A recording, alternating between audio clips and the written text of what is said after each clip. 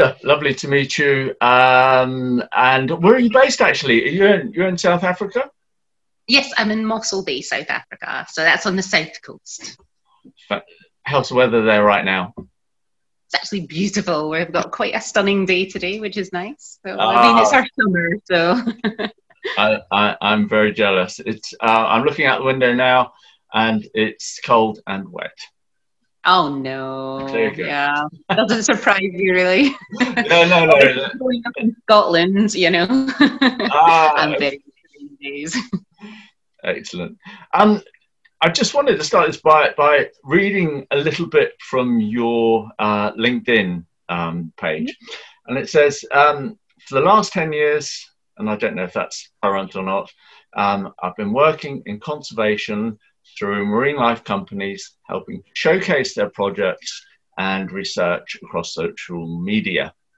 Yeah. In the research field, I manage photography and filming of the projects, including editing of the videos. I mean, that sounds an amazing thing to be doing. Can you just expand on that a little bit for us? Yeah, so what brought me to South Africa is actually I came to work with a company called White Shark Africa. So they're like a cage diving company. So I ran their internship for a few years, and then I had my first child. And after maternity leave, I was kind of in limbo, working a bit for White Shark Africa, but not really working. And then Enrico Gennari approached me from Oceans Research to offer me a job doing the social media for his company. So so Oceans Research company I still work for is a sort of marine research company. We also have an internship. Can you tell us a little bit more about Oceans Research? I believe a great part of it is research on great whites, or is it much broader than that? It's much broader, definitely. But I mean, obviously, a large part of it is what brings a lot of interns to our internship is the white sharks. Very popular animal, as I'm sure you can imagine. But we study a lot of the different marine life here. We not only just other sharks, but we do the cetaceans as well. We have studies on those, right down to the tiny little species that we find in the intertidal pools. Lovely. Excellent. It's obviously white sharks that I imagine draw most public attention. What is a great white shark? How would you describe a great white shark? And where does it fit in the incredible niche of the ecosystems? Well, so, I mean, to me, the white sharks are like, you know, the dogs or the puppies of the ocean. So they really do each have their kind of individual personality. You get ones that come visit the research vessel and they're really curious and they love sort of like, you know, spy hopping and checking the people out that are on board. And some of them are a little bit standoffish, and they'll stay away and they'll maybe cup up on occasion, and other ones appear to be a bit more aggressive. And there is bait in the water, of course, with both cage diving and our research vessel, and they'll like constantly try to go for the bait, and you only see them when they go for the bait. So they each have kind of their own personalities, and you get to know the ones that stay around for a little while, but you know, being a nomadic species, they never stay around forever, unfortunately. So they'll come and go as they please. Goodness knows where they get to. Sorry. No, I was just going to say that. It's very much tracking of the sharks to know where they go. So we do have a project where we do track the white sharks as well. So there is, acoustic tagging of some of the white sharks, a limited number of those. Some of the other species as well have been tracked or are acoustically tagged. So Oceans Research work with ATAP, which is Acoustic Tracking Array Platform. And a couple of other companies like Ocean Tracking Network, and they work together to get some tagged marine species. And we have actually receivers here in Mossel Bay that are dotted around South Africa, which can pick up on the animals as they pass by. I seem to remember from the past a bit of information about a particular great white that traveled the entire Atlantic to the other side. Nicole, yeah. Is that a familiar one with you?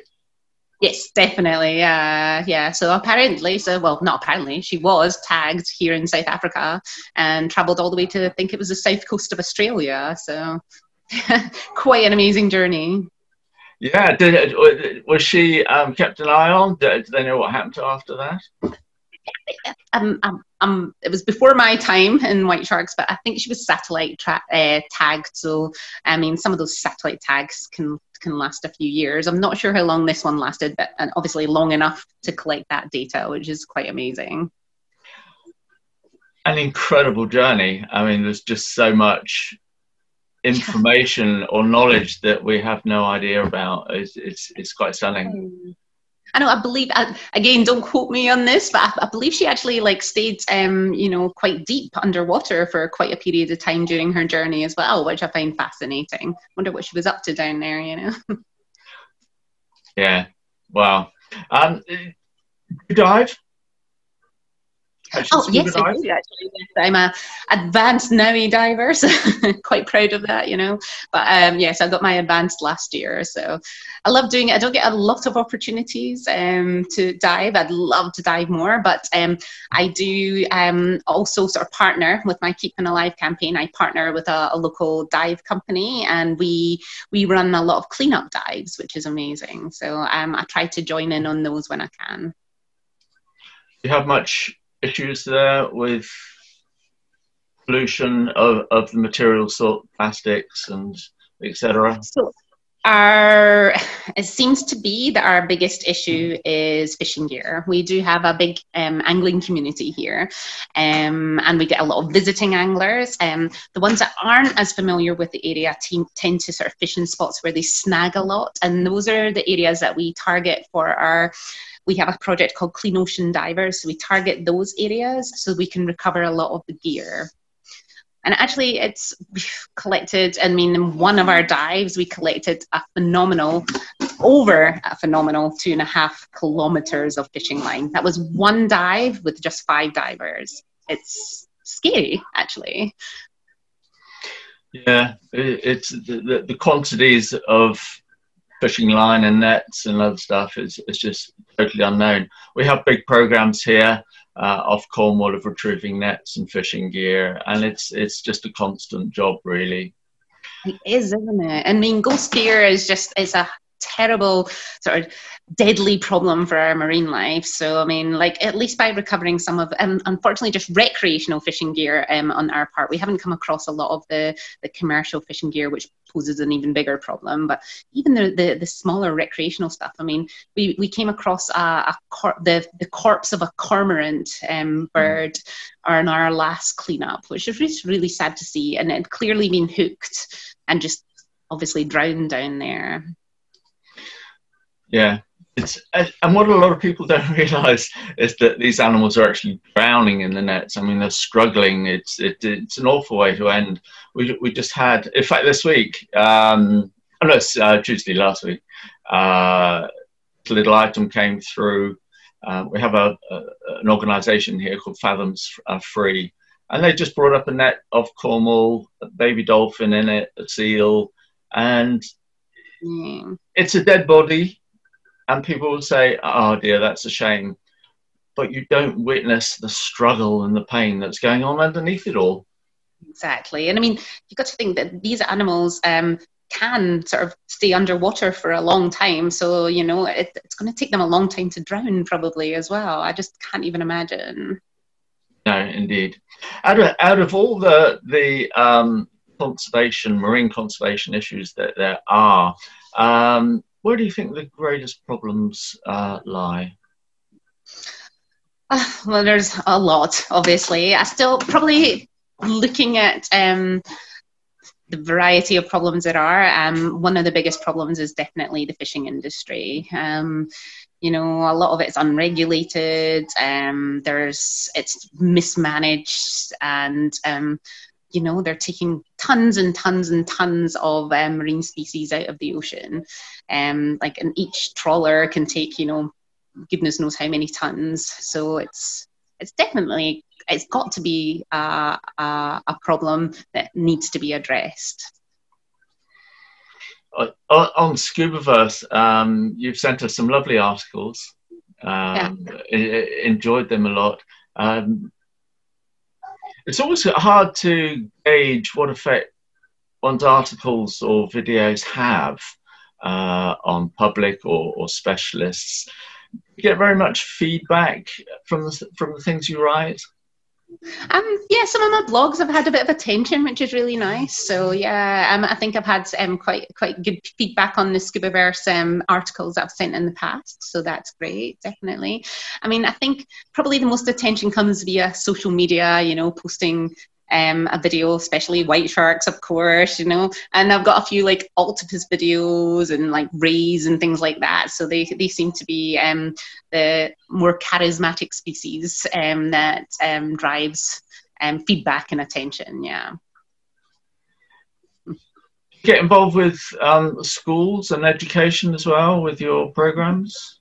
Yes, so I actually have a puppet show. With a puppet show? Yeah. Fantastic. So it's really nice just to be able to talk to the really young learners, you know, as you know, as young as nursery school age.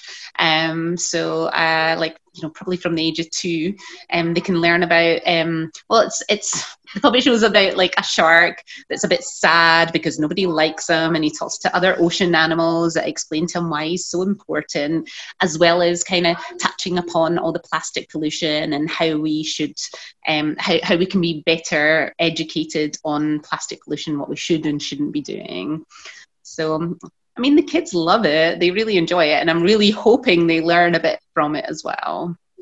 I have obviously spoken to older learners too, but that's more of on a kind of having a presentation and chatting to them about not just the sharks, but again, the plastic pollution. Plastic pollution's been a very big part of the Keep Fin Alive campaign, especially in the past couple of years. We've realized that with shark conservation, it's very hard for people to action. You know, you can have petitions out, they can go and sign petitions, but to do anything of sort of immediate value, it's really hard to action. Whereas plastic pollution, you can start doing today. You can do like one little thing to make a big difference as well with plastic pollution and reducing your use of plastic. So that's why we've put our focus more into that, especially because we have a big youth following, so kids can kind of get on board a lot easier that way.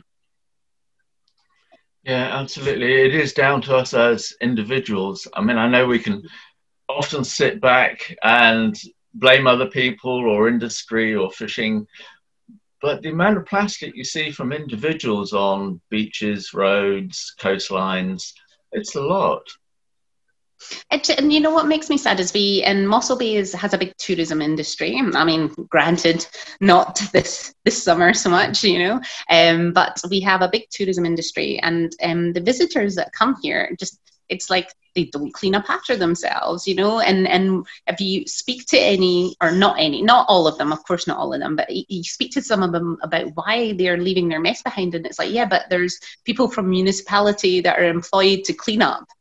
It's like, that just doesn't seem to be the point, you know. It takes you, 1 minute to pack away the stuff that you brought with you and put it in the bin behind you. You don't, you're not keeping people in employment by dumping onto the beaches. It's a terrible excuse. It is an extraordinary excuse. It's crazy. I know, it's just a mindset of some people, and I think that's what I'm hoping I can change with some of our projects as well. Like, I think, yeah, people need to have it driven right into their heads, exactly what the consequences are. And I mean, sometimes you have to make it quite sad and show, obviously, the devastation to our marine life as well. And hopefully it hits home and changes people's mindset at least a little bit. Yeah, for sure. Can you tell us just a little bit more about Oceans Research? I mean, how big is the setup? Is it global or is it local? Well, I mean, we're a small local outfit, but we have a lot of international interns that come to sort of join our research projects. So yeah, there's just like a handful of us in the team, but yeah, we get a lot of people coming, especially through the South African winter months, because obviously in the UK and the US, that's when it's kind of break time. And are you always looking for people to join you or help you out, volunteers? Absolutely. And we mostly get interns coming from the universities that are, doing a marine biology degree or similar. So what's really great is they can get some field research experience. And I mean, that's really hard to find when you're doing sort of theoretical work. There's not so much practical work. So at least when you come and do an internship like ours, you can say that you've had hands-on experience, and it is proper hands-on. I mean, you will probably likely be hands-on with the sharks at some point, the smaller species that we're tagging. We've got a number of different projects on the smaller species. Okay, you might not touch a white shark, but yeah, there are other species that you'll be like properly hands-on with. I mean, with the white sharks, you'll spend time there, definitely viewing them and getting the data on them, but not necessarily hands-on. Sounds wonderful way to spend your winter. Exactly. And people obviously a lot of the time come here for the white sharks, but do you know how many of them absolutely love the intertidal species by the end of it? And I think it's because it's just, you can do that when you go home as well. You go to any of the UK beaches and explore the tidal pools there, and you'll see some similar species, and they're incredible. They're fascinating little creatures. Over the time that you've been out there and working, have there been any surprises for you, things you've learned that either you didn't even know existed or have altered your way of thinking? Oh yeah, tons and tons and tons. I don't think I knew much about nudibranchs before I came here, but I'm absolutely in love with them now. Yeah, and like nudibranchs are they're definitely up there. I have a long list of favorite species, but yeah, nudibranchs are up there. They're the ones that you really want to find on a dive. So yeah, I absolutely love discovering those. And octopus have become a firm favorite. They're one of my top favorites along with the sharks. They again full of personality. Coming across them on our little tidal pool explorations is amazing, because I have a 7-year-old and she explores the tidal pools with me a lot, and it's just, I mean, you can see how elated we get when we find an octopus, and thankfully we find them quite a bit. We know where to look. They are also one of my favorite animals, the octopuses. I mean, I don't know even how to describe the intelligence, the tactile, the interactions are absolutely stunning. It's like they are definitely sentient, absolutely. Yeah. And I mean, it's people. I don't think people quite believe you when you say so, and then you video them and you can see that they're like properly interacting with like the GoPro that I'm putting in there. And I mean, it's not me, I'm not like shoving the camera in their faces and like making them do anything. They want to explore and they're really curious, and I absolutely love that. And I think that the new movie, I don't know if you've seen it, that My Octopus Teacher, has brought to light, a bit more information about their personalities as well, which is incredible. And I mean, before I came here, I wouldn't have had a clue they were anything like the animal that they are, and that they do have this interaction with you. Yeah, my Octopus Teacher was a stunning film. It was a one-off. I know, it's beautiful, isn't it? Yeah. Oh, yeah, absolutely. And occasionally I see people with the cameras poking them at octopus and then wondering why they're not getting good shots. You just have to sit there for 5 minutes and they'll come out and wonder what you are. That's it.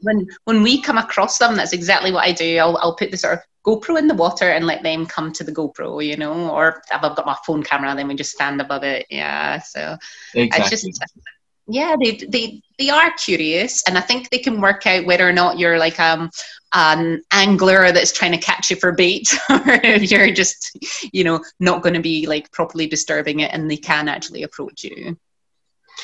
I did an experiment once with a spear gun.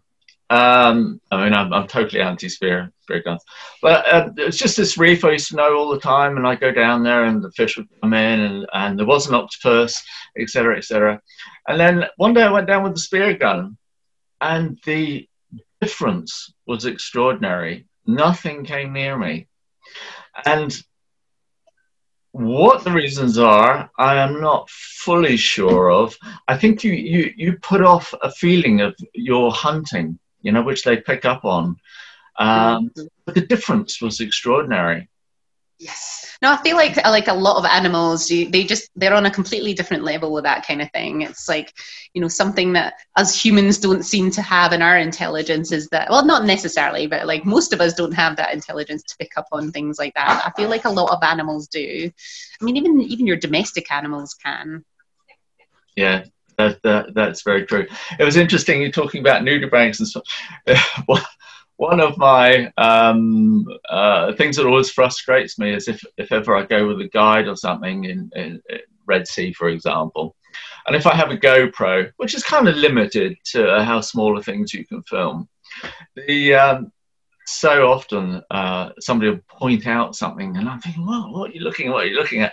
And then after ages and ages of looking, you come down, and they're pointed to this tiny little nudibranch, and I'm having a hard time seeing it, and they're wanting me to film it. And I'm thinking, I can't. And then they get slightly upset, you know, that you're wasting their time. So. Oh no, that's why I think one of my favorites is the gas flame. I'm not sure where you get them in the world, but you get them certainly in the Cape Town waters, and they are like, you know, almost the size of your hand, so they're pretty easy to spot and film, and they're stunning. They're this beautiful sort of like orange and purple, and like they're just absolutely incredible. Yeah, probably my favorite nudibranch. That's ones I like. Ones great. Sorry, go ahead. I was going to say, you also get sea hares here. I'm not sure if you get them in the UK. Yes, you do. Yeah, you do. Yeah. Oh, I mean, they're not as pretty, but they're just something really amazing about them as well. In fact, sea hares, I spent an extraordinary amount of time trying to film them mating once, and it never happened. Oh, no. I mean, they're all so slow. It's like trying to film lumps of dough together. You know, and I ran out of air on many occasions trying for that. No. Actually, I remember getting a picture of, I can't remember which species of nudibranch it was, but little, very small orange ones. But it looked like they were all in a row, and apparently they were all collectively mating. Wow. So it was quite an incredible sight. But it wasn't until afterwards that I showed someone the photo that they explained to me what was happening, because I was like, what are they doing? So what's the future hold for you now, do you think? What would you like to happen now? I really hope I can obviously keep going with my endeavours with Keep Them Alive, and really, spread awareness of all the issues that are facing our oceans, and continue working with our interns through Oceans Research. I get to obviously talk to them a lot about my Keep Them Alive campaigns as well, which is great. So I get people all over the world that want to help me out, which is really nice. So if I can just keep going with the awareness. One of our big projects of Keep Them Alive, like I mentioned, is our cleanup dives. What's really nice is we combine it with a coastal cleanup. So we do on land and in the sea, just to sort of compare what kind of things that we're picking up. And I've had really nice support from municipality. On land, I've already had a bunch of cigarette butt bins erected on the local paths where we were finding far too many. So what I would really, really love, and I mean, obviously there's going to be quite a bit of red tape, I'm sure, is to set up almost like a mini MPA in the specific fishing zone that we target for our cleanup dive. I think MPA is going to be too strong a term for it. I don't think that's going to be possible, but at least maybe putting up signs in the area, and I've come up with a tagline, fish here, lose gear, but just to put the fishermen off, especially visiting ones, just to put them off actually fishing there, because they are going to snag. The sort of topography of the ocean there it's very rocky, and we find so much snagged line, so many hooks, sinkers, etc. I mean, it seems pointless to fish there if all you're going to do is continue to lose gear. So if I can get one, just even one or two signs just saying, you know, not to fish here, that would be great. I just know the red tape and it might be hard, but that's my goal. What would happen if you just made one and put it up? It'll get taken down. No, yeah. The municipality are unfortunately on top of it. Yeah. Also, I think probably the anglers might take it down themselves. True. At least if it's a municipal one, it's officially put up there, nobody's going to touch it. Yeah. So it's been wonderful talking to you. Nice to meet you. Thank you very much for taking the time. Yeah, absolutely. No, and thank you for helping me get the word out there about some of the efforts I've been making with Keeping Alive and Go Dive and Oceans Research. Absolute pleasure. And please do keep sending us your articles. I will do, definitely. Yes, thank you. All right. Thanks now. Bye. Bye.